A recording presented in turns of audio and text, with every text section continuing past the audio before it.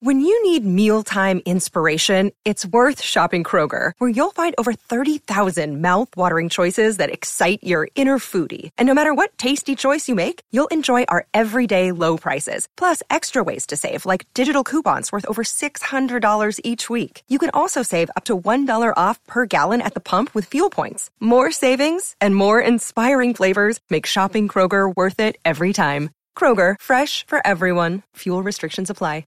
Another day is here, and you're ready for it. What to wear? Check. Breakfast, lunch, and dinner? Check. Planning for what's next and how to save for it? That's where Bank of America can help. For your financial to-dos, Bank of America has experts ready to help get you closer to your goals. Get started at one of our local financial centers or 24/7 in our mobile banking app. Find a location near you at bankofamerica.com/talktous. What would you like the power to do? Mobile banking requires downloading the app and is only available for select devices. Message and data rates may apply. Bank of America N.A., member FDIC.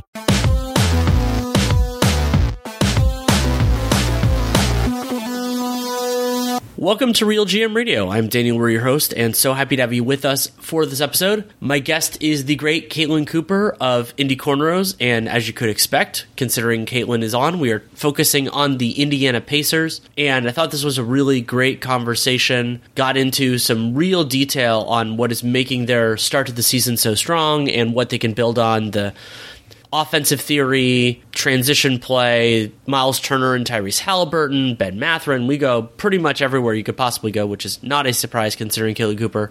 I will note that my audio isn't the greatest. I think part of that is due to, part of it was a mic issue, but the bigger part of it is that I've been feeling under the weather, so I apologize for that. But Caitlin sounds great, and her insight is great, and that should be more than enough for you. So hopefully you enjoy it. I'm very confident that you will. Brought to you by betonline.ag. Use that CLNS50 promo code to get yourself a 50% welcome bonus on your first deposit. And this episode runs a little shorter, in part because I wasn't feeling great, about 45 minutes in total, but so much great content here on one of the league's best league pass watches and one of the league's best stories. Hope you enjoy. Thank you so much for coming on. Hey, thanks for having me on again. I wasn't anticipating that the Pacers were going to be a talking point this early in the season, but here we are. That's very fair. I mean, I was going to want to talk to you either way, because I think your insight on the teams is incredibly valuable. But you're right. I mean, Indiana, as we record this on Monday morning, they are not only 9-6, but they have a positive net rating. The Pacers are outscoring opponents outside of garbage time, and that is extremely impressive. And they haven't been completely full squad. We'll talk about that in a bit. The place I want to start, Nate and I actually did a little bit on this in the 15-60 that we recorded on Sunday night, is how aggressively Indiana is pushing the ball. And I really like the way that Unpredictable does this. And so right now, the Pacers, in terms of offensive time to shot, so whatever the precursor is, whether it's a defensive rebound or a steal or a made basket, they have the third lowest time to shot in the entire NBA. And when you consider that Indiana's defense hasn't been spectacular, like that's the easiest way sometimes to goose that number. But it's been, at least to my eyes, really a team effort. Yeah, absolutely. And this is the thing that you and I have talked about a few times. I mean, at the end of last season, that wasn't really showing up for them outside of like the first 4 games that Halliburton had played. And it's pretty evident when you watch Tyrese that, he is a guy that even off of makes, he wants to get downhill and head the other way very quickly. And there was kind of that push and pull about, would this actually be a thing that comes into fruition next year? And the way that they had drafted by taking, Benedict Mathurin and Kendall Brown, even though Kendall Brown's playing with the Mad Ants, suggested to me that organizationally that Rick Carlisle was on board with them becoming more athletic and wanting to be a quicker team. And we're seeing those results really early on. I like to use that Unpredictable number as well. Cleaning the Glass also has them at 2nd in transition frequency, 5th in pace. I don't have access to Second Spectrum's numbers, but I imagine if I did, that Tyrese would probably be, top 2, top 3 in throwing hit-ahead passes. And that's a big part of this as well. It's not just him, dribbling the ball up the floor really quickly. He's looking to advance the ball. And then, the Pacers are also 2nd in the league in early 3-point attempts. So within, the first 22 to 18 seconds, they're really firing away. And some of that's, Buddy sprinting ahead to the the line, or Mathurin, taking transition threes as he's pulling up. But also, like, a little thing that I think Tyrese is doing that's making a difference is when we think of, guards around the basket throwing a drop-off pass when like a trailer cuts behind the ball. He's kind of extended that out to three, where he will dribble ahead of like a trailer or whoever the shooter is and dribble right in front of them and then push the ball behind him, so that it's creating a very early open shot right away. And you can see him do that probably 2 or 3 times every game, which is helping them juice how many of the early three-point attempts they're getting. And then also their bigs are running the floor. Miles and Jalen Smith are both pretty active at running and sucking in defenders that way as well, in addition to Isaiah Jackson. So it really is a team effort in how they've pushed and become this transition and space team so far this season. I think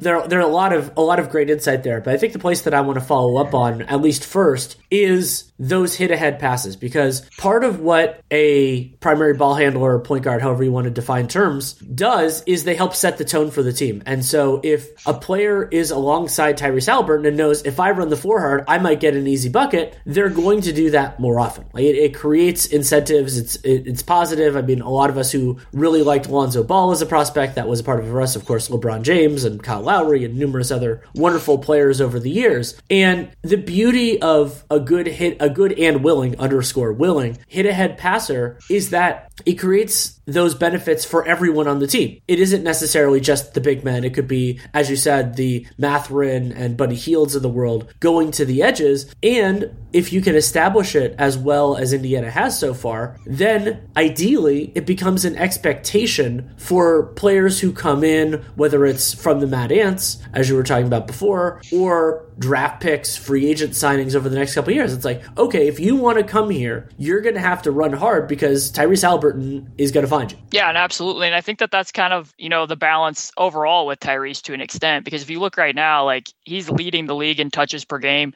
He's leading the lead in passes per game. If you multiply that with his time of possession, I'm pretty sure that the only player that's possessing the ball more than him right now is Luka Doncic. There might be one other person, but like, his usage still isn't that high. So that's kind of the thing, that like, he has taken some steps forward in that degree, but the inclusiveness that he plays with overall, as you say, it's going to make you run harder in transition when you anticipate you're going to get the ball. Maybe you are more active as a screener when you know that you're going to touch it. You're more active as a cutter because he's going to look for you. So I think that's central to a lot of what the Pacers do, both in transition and in the half court. Right. And another element of the Pacers that I love, this is just people who've listened to Real GM Radio will know this about me, is I love running after makes. Now, it can be very physically straining, it can be difficult, and it doesn't always lead to success. But right now, there are 3 teams tied for the lowest time to shot after a made opponent field goal. And that is the Pacers, the Hawks, and OKC, who just so happen to be the top 3 in overall time to shot. And part of that is because those teams are about a second per made shot faster getting their own attempt up than the median in the league. And generally speaking, Seth Partnow, numerous other very intelligent people have talked about this before, the earlier you attack, the earlier you get into actions, the more likely it is that you will have success. Whether that success comes immediately because the opponent makes a miscue in semi-transition, or just because you're making them work for an extra second or 2 on that shot clock. Well, yeah, because I mean, that's a lot of the times when you look at transition, like obviously, Synergy is just going to put, the average, like you'll look at it quickly and it'll be like, poor, below average, excellent. The measure for that for transition is going to be different than the other ones because transition play is so, a highly efficient thing to be doing. So, and that was the other thing with the Pacers too, is you say that like Tyrese definitely likes to push off of makes. The more possessions they can get, the better, because, at the back end of last season, they'd play a team like Toronto or Memphis who really loads up on possessions, both in transition as well on the offensive glass, and they just couldn't keep up. They weren't getting as many possessions as their opponent was. And, they see, like, in addition to just, sometimes we think of transition as just running fast, and there's more to how you do that and what you're getting in early offense than just that. They run a lot of quick hitting sets as well. So like if they do get out and run right away, they're just going to set a wide screen, for Mathurin or for Buddy. And maybe then they're just catching it and immediately getting downhill, especially with, the way that Mathurin's been able to get rolling. You can point to a lot of actions that Rick Carlisle is using that are going to be very quick hitting. And you can see that every game and how much pressure that's putting on opposing defenses to be able to corral that. it also creates, as you said, it creates strain on the defense to try to corral it. And so that's, that anxiety, that stress, it creates benefits in other ways. And I brought up before that it's a team effort for the Pacers. And one of my favorite ways to quantify that, you talked about cleaning the way Cleaning the Glass does their splits. And right now, the Pacers are, so if you want to do just Tyrese Halliburton on and off, they're 83rd percentile in terms of proportion of plays in the half court when he's on the floor, 77.2, which is great. But it doesn't get that much worse when Tyrese Halliburton is sitting, and TJ McConnell's a big part of that. And I think another credit there, and this is an old Rick Carlisle chestnut, is that the Pacers are playing multiple, I don't want to use the word guards because it doesn't have to be guards, but players who are capable of initiating, capable of making passes, capable of making decisions, and who have that impetus as a part of their, let's call it, basketball DNA. I mean, yeah, they run a lot of lineups. I mean, this is in part why, O'Shea and Terry Taylor, O'Shea's kind of filtered his way back in now that Chris Duarte's been out. But,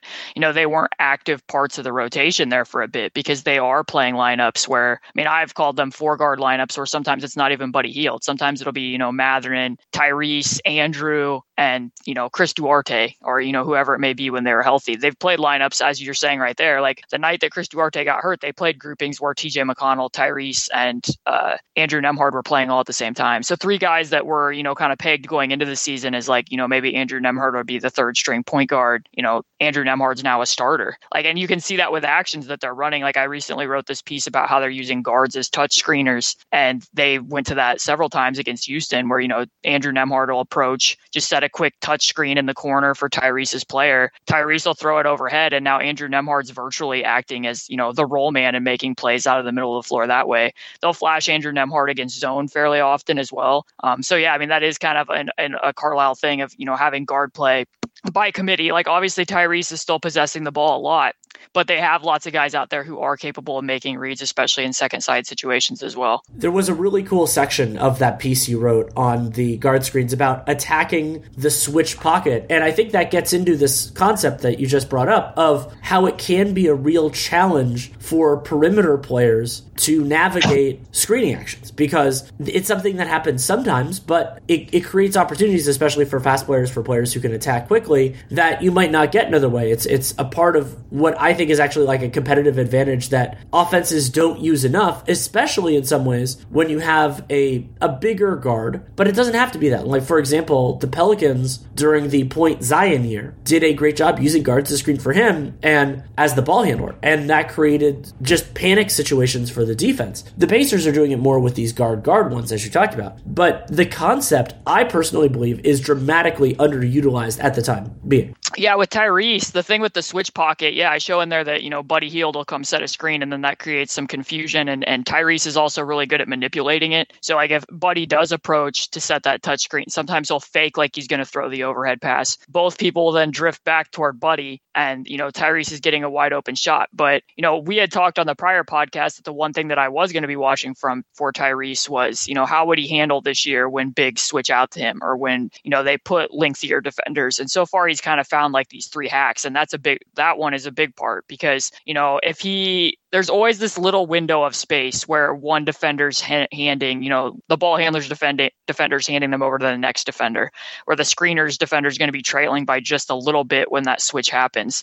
And, you watch Trae Young, and he has like this infinite range, and he's kind of like the main person that I think about of being able to hit that switch pocket. So now Tyrese is taking a higher share of threes from outside of 25 feet. He was pretty close to already having more outside of 30 through these first like 12 games than what he had in 26 last year. So being able to take that deeper range, but while that switch is happening, he's just rising up above it. So, if he's beating the switch by beating the timing of the switch, I think is the way that I phrased it. It's not putting as much pressure on him to have to do something off the dribble. And Rick Carlisle definitely likes to use a lot of guard to guard screens. They use, just regular ghost screens. That's another way that they attack switches a lot. That if Tyrese has a big on him, you'll always see Buddy just, brushing up against that big, trying to create just a little bit of hesitation so that, Tyrese can get into the paint. At the end of quarters, they run 1-4 flat a lot where, you're going to have the guard come up from out of the dunker spot and, sprint into space. So there's a lot of different actions that they can do that with, but it it's tough to guard, especially with the way the Pacers are doing it, because they're not only having the person sprint out as a popper, they're also having some of these guards be borderline rollers. Like the one play that I cite in that article, they like to have like Jalen Smith will set a ghost screen for Tyrese on the ball. Then Miles Turner will set a down screen or a ram screen for, the guard, be it Andrew Nembhard or Chris Duarte, to then go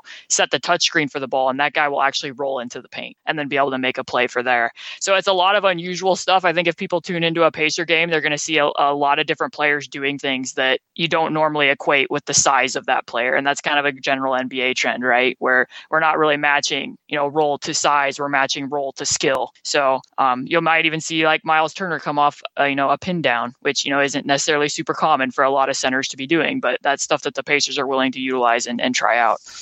Also, sort of like the guard screens we were talking about before, centers coming off of pin downs, part of the reason you do it is to get a good shot, but also part of it is because those opposing centers, if that's who's guarding Miles Turner, don't really know how to handle that. And so you're creating this panic, this confusion within the system. And something I wanted to have out there for those who aren't following the Pacers this closely is that like Tyrese Haliburton is running a ton of pick and roll this year. About 48% of his possessions have been as a pick and roll ball handler. And as an individual scorer, he's been very efficient. A little bit under a point per possession, 0.98 and 97 for those who are interested. That's 73rd percentile. And it goes down a little bit if you include passes, but the Pacers, we'll probably talk about their shooting at some point. They don't necessarily have all of those opportunities. And also, what I think is incredibly telling, even including passes, so far, Tyrese Haliburton has only had 19 isolation possession. And what that means is they're not asking him to do that. And isolations are really hard. There are certain players who defy the normal gravity and orthodoxy of the NBA and are unbelievably good at ISOs. But one of the signs of a healthy offense to me is that if you don't have one of those individuals, that you're not asking other players to do it and you're not getting caught up in some of the big problems. Yeah, absolutely. I mean, it's something that you'll hear the coaching staff say a lot. And this, if people want to see an example of this is in part why I was so interested to watch the Pacers play the Raptors, because the Raptors are a team that isolates a lot, in part because they have all those lengthy wings, and whichever one of them has a mismatch, they're going to,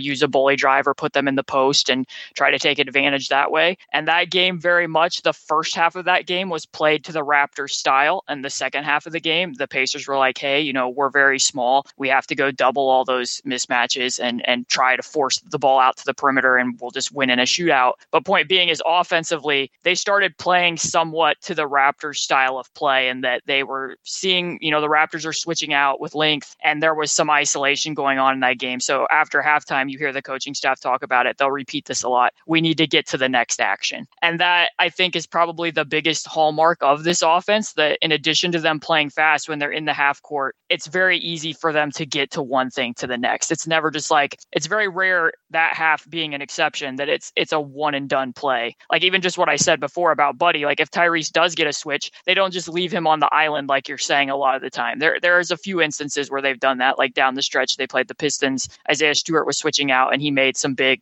self-created threes in that instance. But, if Buddy then sets a ball screen, now that's, effectively another, quote unquote pick and roll for Tyrese to be able to get an advantage. Another thing that he's doing to beat switches that's not going to be in isolation is he's using the threat of his sidestep to the right three to get that big to close to him. And then he passes out of it and gets the ball back in like a give and go situation. So, they did this against Brooklyn where he got Nicholas Claxton to be jumpy, come out to him on the perimeter. He passed it to Miles Turner, cut in front of that switch. Miles Turner gave him the ball, and now, that's being logged as a cut. So, I think absolutely that's a big part of it, that they don't just rely on, Buddy Hield or Tyrese to just be breaking down guys off the dribble. He doesn't waste a lot of time doing that. They connect it to other sets and other actions where they're going to find advantages somewhere else on the floor. And he's also, like I said, found hacks, whether that's, the switch pocket, the give and go. And, if he is in an isolation situation, you will see him now a little bit more than in seasons past. He will sidestep to the left, which, if an opponent's going to shade him that way, which I think is still kind of the way to go, he does have that as an escape hatch if he absolutely needs to. It's also striking in the context of what Rick Carlisle's previous team is doing right now. Of course, they have Luka Doncic, who is a unique, distinct player, but you have that. And that leads me into a question that I've been pondering with the Pacers, and I agree with you. I've been very impressed with their offense. I think people sometimes focus on this too much, but how would you apportion credit for the way they're doing this? Because obviously it's a combination of coaching and players executing. Yeah, I mean, I think the best example that I would give that kind of categorizes what their offense is, and this is going to seem like a really random example, but they came out, I believe it was the game they played against the Sixers. Their opening set was a lob set for Aaron Nesmith where he kind of loops around a big standing at the free throw line. But while he's doing that, it kind of looks like he's going to, fake a pin down for Buddy as he makes that loop. So there's a little bit of hesitation. He scores the lob in that game. They then go play the Wizards, and after halftime, they try to open the set with that exact same play. The Wizards cover it up. Kristaps Porzingis covers up the lob, but they have a counter already built in where like Aaron Nesmith doesn't just, back out of the play. He then comes off an exit screen. So the Pacers are looking for that as their counter. Like, can we get to that option? If they can't get to that option, the team automatically knows, okay, we've run through our offense. We now need to spray out because now it's going to be time for, Tyrese to basically be a warm, cozy blanket and just, go run angled spread pick and roll, and probably something good's going to happen from that. So I do think that it's hand in hand. I think that, Mike Weinar coordinates the offense. I'm sure that that's somewhat a team effort with Rick Carlisle as well.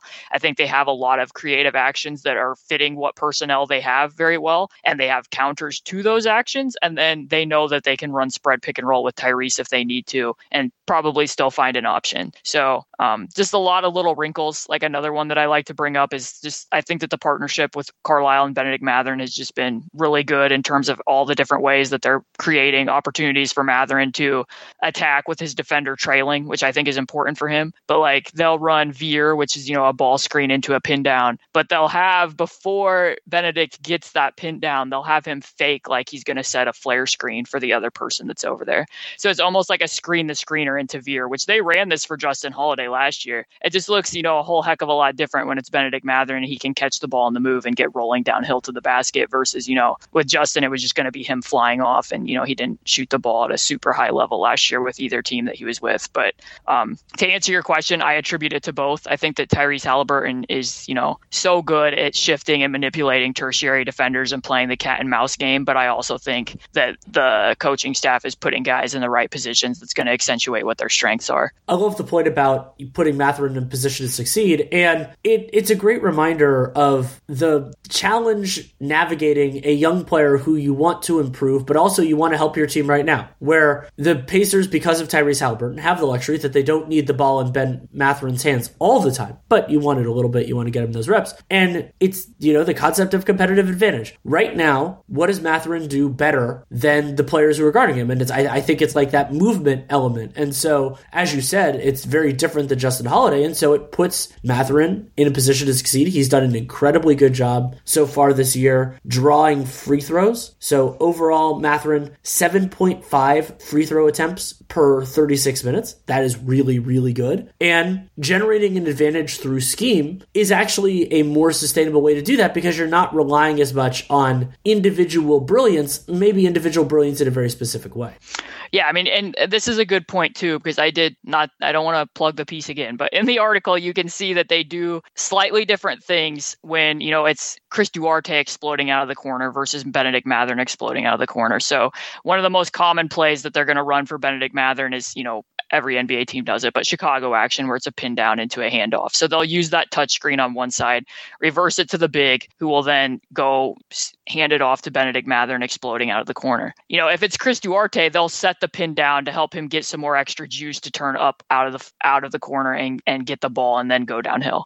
If it's Bennedict Mathurin, a lot of times you'll see the player that would be setting that pin down 45 cut and get out of there. So now it becomes an empty side, handoff situation where he's not going to have to read a tagger then at that point. There's no blind side defender for him to have to read. It's just either, I catch it and I get downhill and I score. If I need to make a pass, it's empty side. There's nobody over there. So they're simplifying the playmaking for him as well. And like everything that they run, whether it's, an away screen out of wide, whether it's what I just said with the veer action, if it's gets an opponent that's playing drop coverage, or it's when they're playing Chicago, it's all for him to be attacking tilted defenses or with his defender trailing, or, sometimes they'll use him as screeners in certain situations as well out of Spain, or, it's him attacking second side out of spot up situations.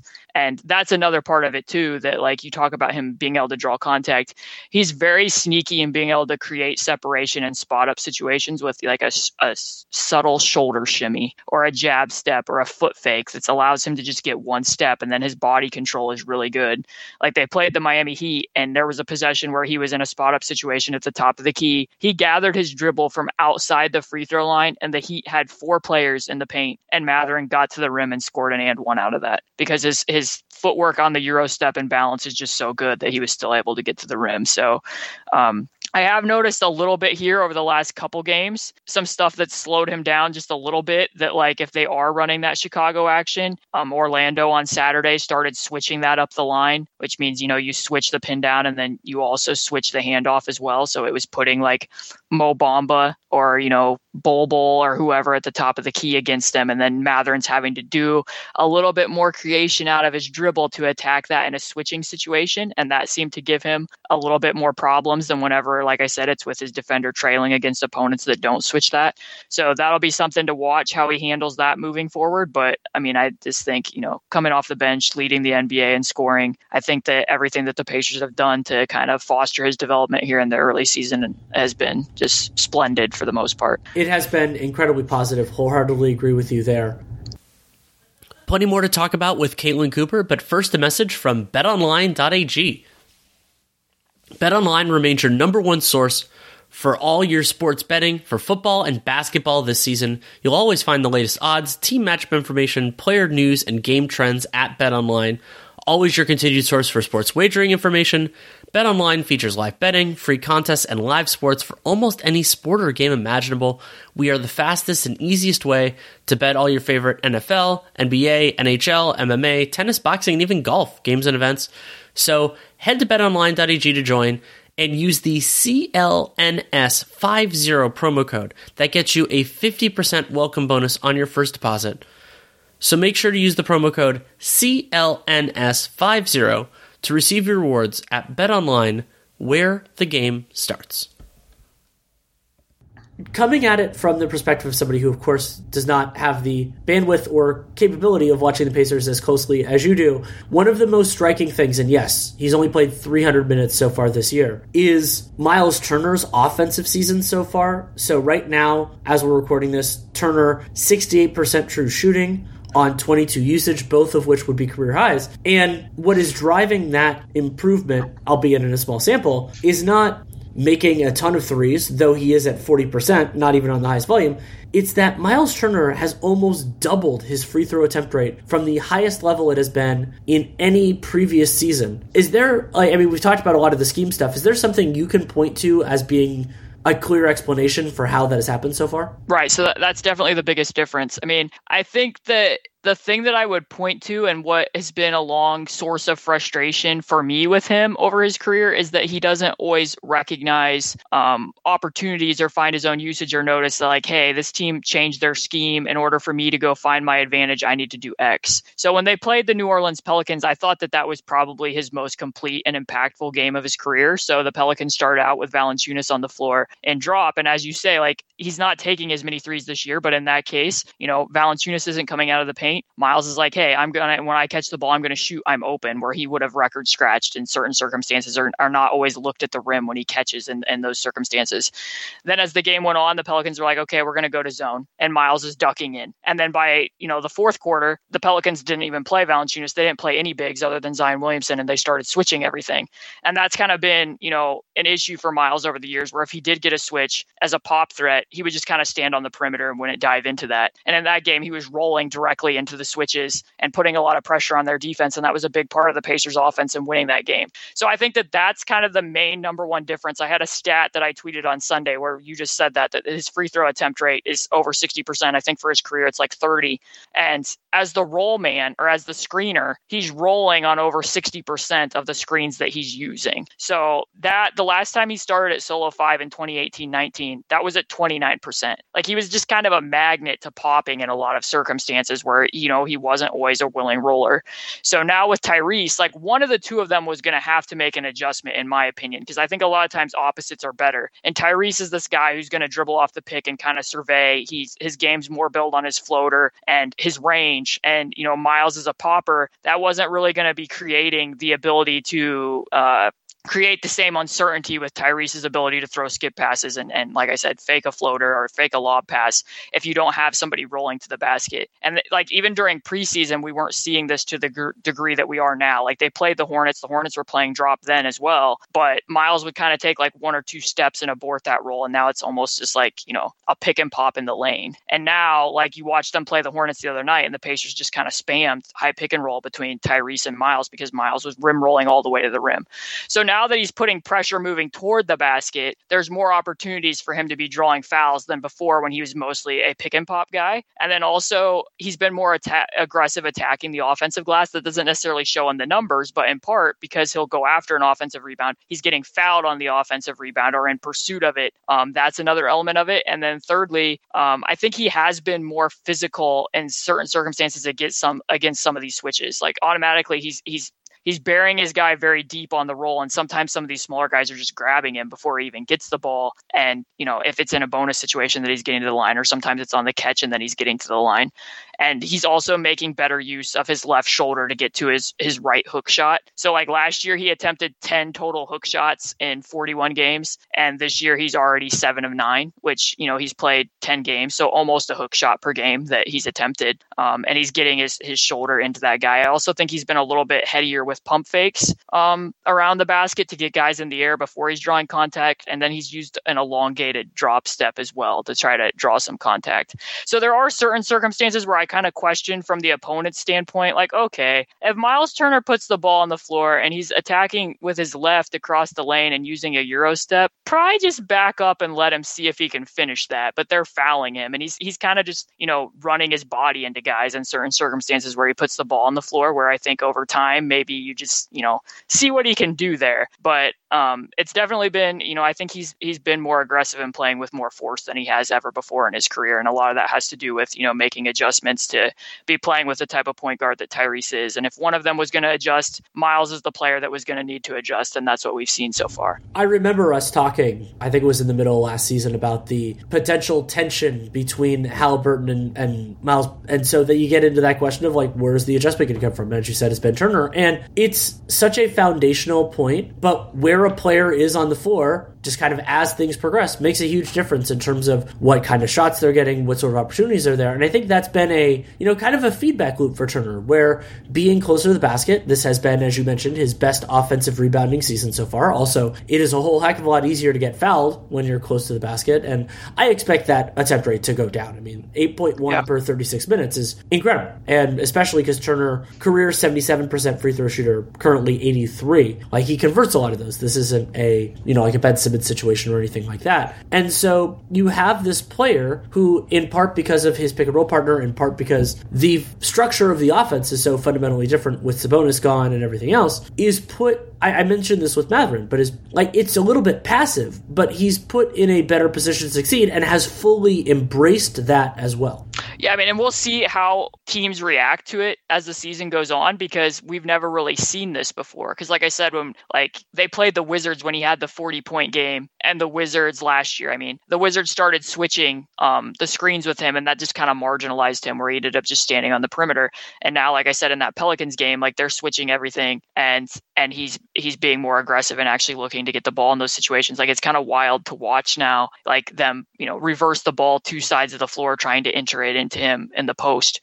That's just not something that I've witnessed from him over his 7 or 8 year career. And whether teams maybe they won't continue switching it. If he is continuing to be successful and has the hook shot going over the switches, maybe they'll be like, we're not going to switch.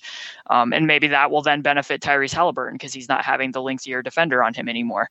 Or one adjustment that did create a tiny snag for him that I'll be curious to see if other teams try to replicate. And this had more to do with Jokic than it did, I think, with what the Pacers were doing. But the Nuggets came out from the tip in that game and put Jokic on Jalen Smith rather than Miles, I think, to prevent Jokic from having to defend in space. And as it turned out, Jokic got into foul trouble very early anyways, but it did have an effect on how Miles Turner was being used. So in that first quarter, he was 1 of 4 from the field, and 3 of his shots came from 3 because he was being defended by Aaron Gordon. And then a little bit later, Jeff Green, when Aaron Gordon came out of the game. And there might be some incentive for teams to do that because there are games where Jalen Smith gets hot from 3, but he's not shooting the 3 like he was over the first, 7 or 8 games after he got traded last year. So it would be interesting to see if more teams will cross match that, let their big sag off, and if that forces Miles back out onto the perimeter, because they even did that when Isaiah Jackson came in. Jokic continued to defend Isaiah Jackson rather than Miles. So then the Pacers were like, okay, we want to put Jokic into action. So Isaiah Jackson, you're the screener, and Miles, you're going to be back on the perimeter again, similar to what his role was with Sabonis last year. So that's really the only team that I've seen do that, but it did have an impact on how the Pacers were using him in that particular game. And that's going to be something to monitor, because the teams that, they're Brooklyn too, he had switches against Joe Harris, and that was a pretty rough game for him against Joe Harris and Royce O'Neal. And Brooklyn would bring the defender off of Jalen Smith, and he had a little bit more trouble reading that help defender as well, because, there's other lineups, like in part to contrast, when they played the Pelicans, they were playing Mathurin, Nembhard, Tyrese Halliburton, and Buddy. So they had gone really small.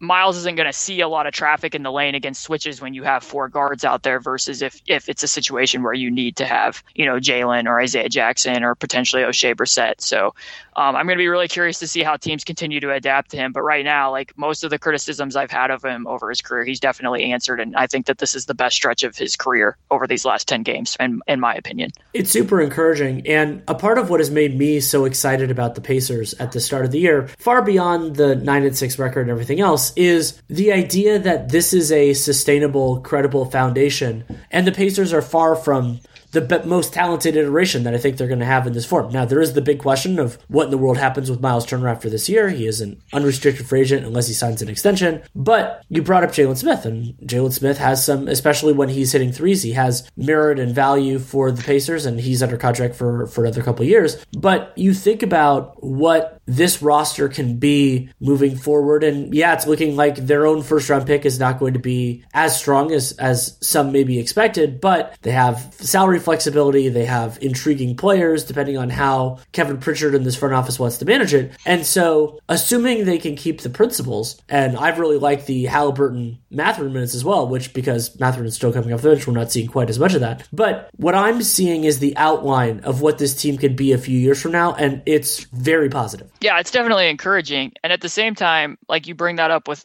Miles's contract situation, that's kind of the biggest question facing the team right now, and a tough one for the front office to answer. I mean, they certainly have more information to that than I do, but, having to ask themselves how real is what we're seeing right now in terms of, what their win-loss is and where their positioning is in the Eastern Conference, and the fact that they're 8-2 since Miles returned to the lineup in the 10 games that he's played. I think he's certainly contributing to winning. So if you don't think that he's going to sign an extension, or if you've communicated with him and he's prepared to test free agency and he is playing the best stretch of his career, exactly how long do you want to wait on that? And what are your, goals for this season? I think it needs to be about more than this season. So if you don't think that he's going to sign an extension, I almost feel like you need to act more quickly on that to get the team back in line, not because winning is bad or something, but, he is helping you. And if he isn't going to be here, he's also taking some minutes. Like we saw on Saturday, Isaiah Jackson played, roughly 7 minutes against the Orlando Magic. And some of that was of his own doing. He didn't have a great game, but, it's not going to completely block playing time, but you can kind of see what the issue would be there. So like, that's kind of the biggest issue that I've had, is just evaluating what they're doing, because they have had this surprising start. But then when you look at their schedule and what wins they've had here of late, like they just beat Orlando on Saturday. Paolo Banchero and Wendell Carter Jr. did not play. They beat Houston. Kevin Porter Jr. did not play. They played Toronto on the second night of a back-to-back, and Pascal Siakam and Fred VanVleet did not play. They played Miami on the second night of a back-to-back, and Jimmy Butler did not play. So I think that there are a lot of caveats here, and some of the adjustments that they've been needing to make on defense, particularly during this 4-game winning streak,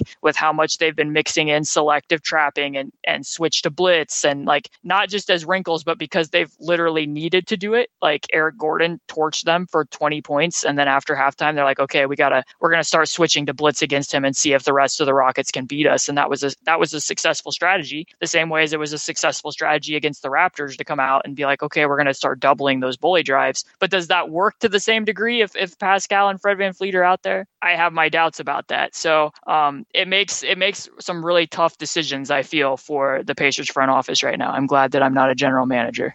Agreed. And one of the challenges that they're facing is imperfect, but probably larger information than we have about Miles Turner's willingness to come back. Is it a circumstance where he wants to be somewhere else and he won't resign? Is it a circumstance where if the Pacers make a competitive offer, he'd consider it? And there's a chance that Turner doesn't know yet. And like you, the less committal he is, the more willing I would be to transition away from Turner, because you're just taking on a ton of risk and he's having this wonderful season. And again, we don't know all of that. And also the Pacers have so much history there, like presumably they've had conversations over the years. They can track how this has changed and everything else. So we'll have to keep an eye on that. The last big topic, and I don't even know how much, we won't spend a ton of time on this, that I want to talk about was you wrote a really interesting piece a couple weeks ago about the Pacers' help defense. And one of the conceits that I really appreciated about it, and I've been banging this drum for a couple of years now, though you articulated it in a different way, which I think is very useful, is it has taken a long time, and we're still not there yet, for the nuances of defense to fully become part of the understanding of the sport. And so, like, we as basketball fans are very comfortable with a lot of nuance when it comes to offensive players and the reads and everything else. It's like, you could be a good isolation player. You could be great at coming off screens. You could do all these sorts of things. And, you know, as you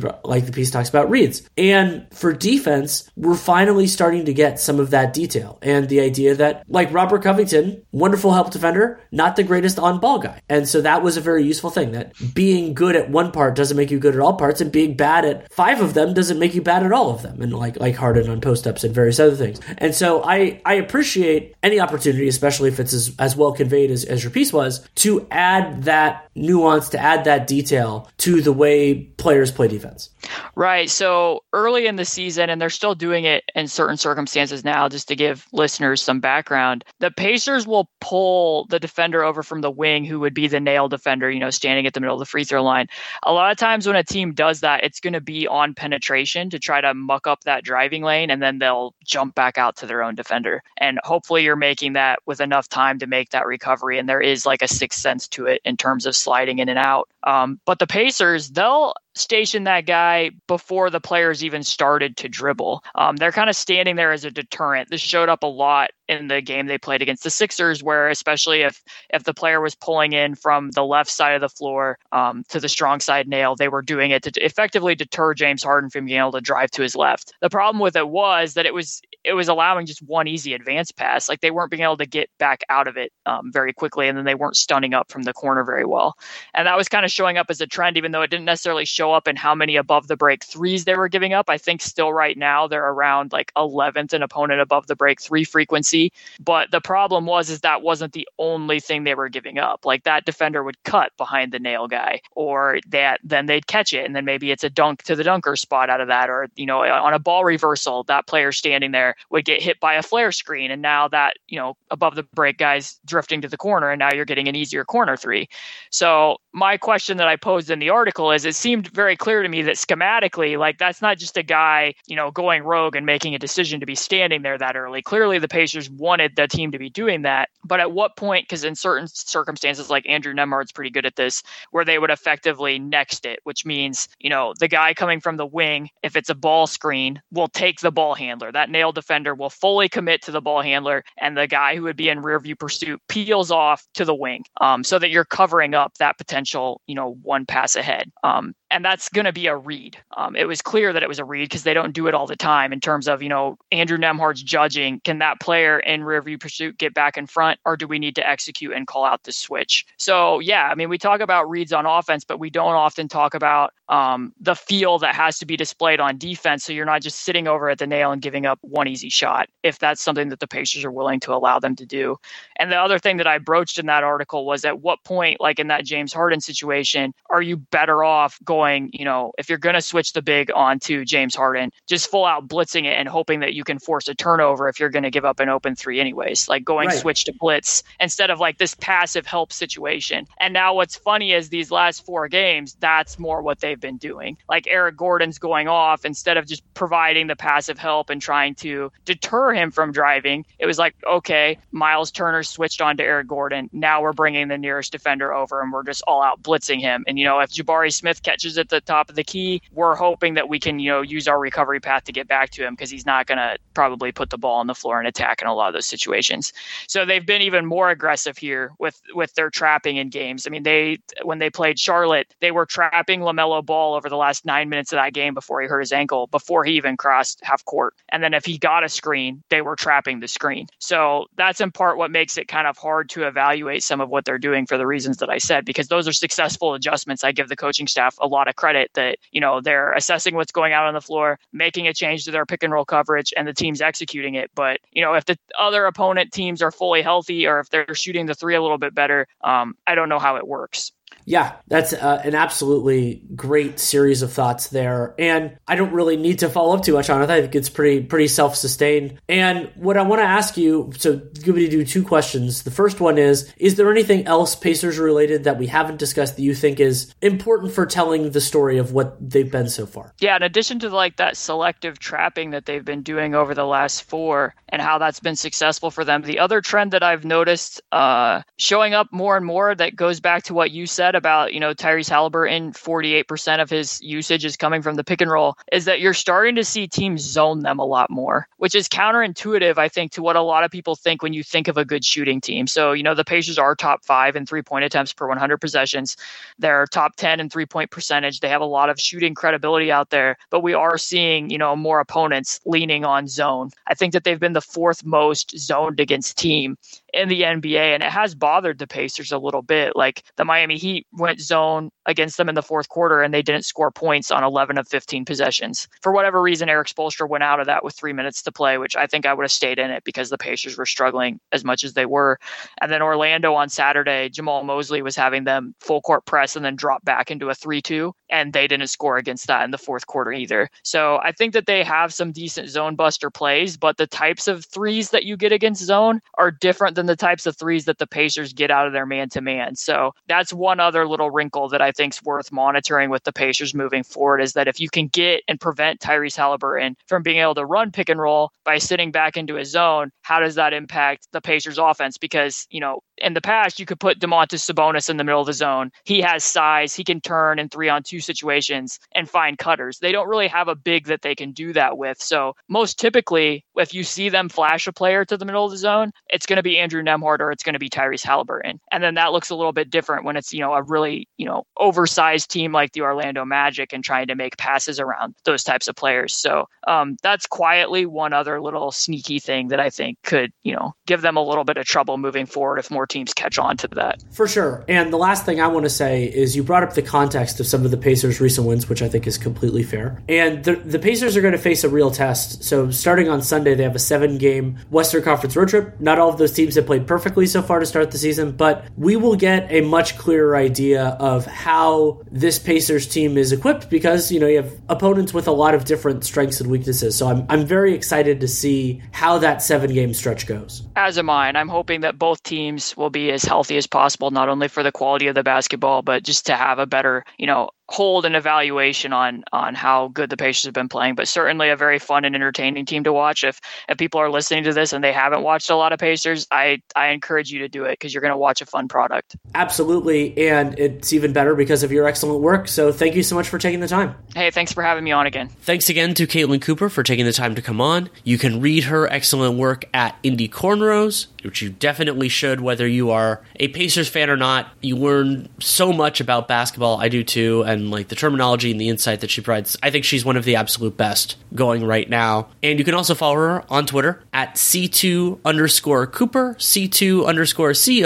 C2_COOPER. Love having her on, and thought her insights were great. And if you want more, especially with video, more color on that, check out her work at Indie Corneros, because a lot of it is supplemented by video. If you want to support the show, there are a lot of different ways you can do it. You can subscribe, download this podcast, whatever podcast player you use, Spotify, Apple, and if you run into a problem, let me know. I will pass it up the chain. I can't solve that problem for you, but I can get it to somebody who can. We've had that, I believe we had an issue with Stitcher before, and then we fixed that and everything else, so really do appreciate that. Also, if you want to support Real GM Radio, you can help other people find the show. That is, leaving a rating or review in that aforementioned podcast player, or spreading the word, social media, in person, whatever you want to do. And you can also, the most important thing for this show and any other that has them, is to check out our sponsors for Real GM Radio this episode. That is betonline.ag. Use the CLNS50 promo code to get yourself a 50% welcome bonus on your first deposit, and conceptually also to tell them that you came from us, and so that will encourage them to continue advertising on this fair podcast. You could also check out my other work. Nate Duncan and I are going strong with Dunked On and Dunked On Prime, 15 and 60s, gamers, all the normal stuff there. And as the season intensifies, we'll do that. We'll be doing our first awards of the season, which is going to be a very challenging MVP race to kind of do our early takes on that. We're still, I think, a little bit over a week away, but we'll be getting there. You could also check out the NBA strategy stream, which is the two of us broadcasting a game via League Pass. So you watch the game, you have the full video, and then you have us calling the action, and it's a different kind of call, but I think a lot of you will enjoy it. And we answer viewer questions using the hashtag NBA strategy stream during the breaks. Our next broadcast is actually going to be Sunday. We've been trying out different days, and it'll be Warriors Timberwolves. It's a 3:30 Eastern, 12:30 Pacific start. Should be a lot of fun. Also, of course, have written work at The Athletic. I've taken a little bit of a writing hiatus due to my illness, but I should be back hopefully relatively soonish. But of course, there are a lot of other wonderful people doing really good work. I try to amplify that when I can, including, of course, Caitlin Cooper. If you have any feedback, good, bad, or indifferent, DanielLaRueNBA@gmail.com is the way to get it to me. If you take the time to write it, I will take the time to read it. That is an absolute promise. I'll try to reply, but I'm not the absolute greatest at that, but I do read it. It goes into an inbox every day, and I think that's important, and I tell you out front what it is. It's feedback. It's not necessarily starting a conversation, but I get a lot of good stuff that way, including like some of the issues of a podcast player is you being good at a different moment, or guest ideas, or anything else. So that is all for now. Thank you so much for listening. Take care, and have a happy Thanksgiving, and make it a great day.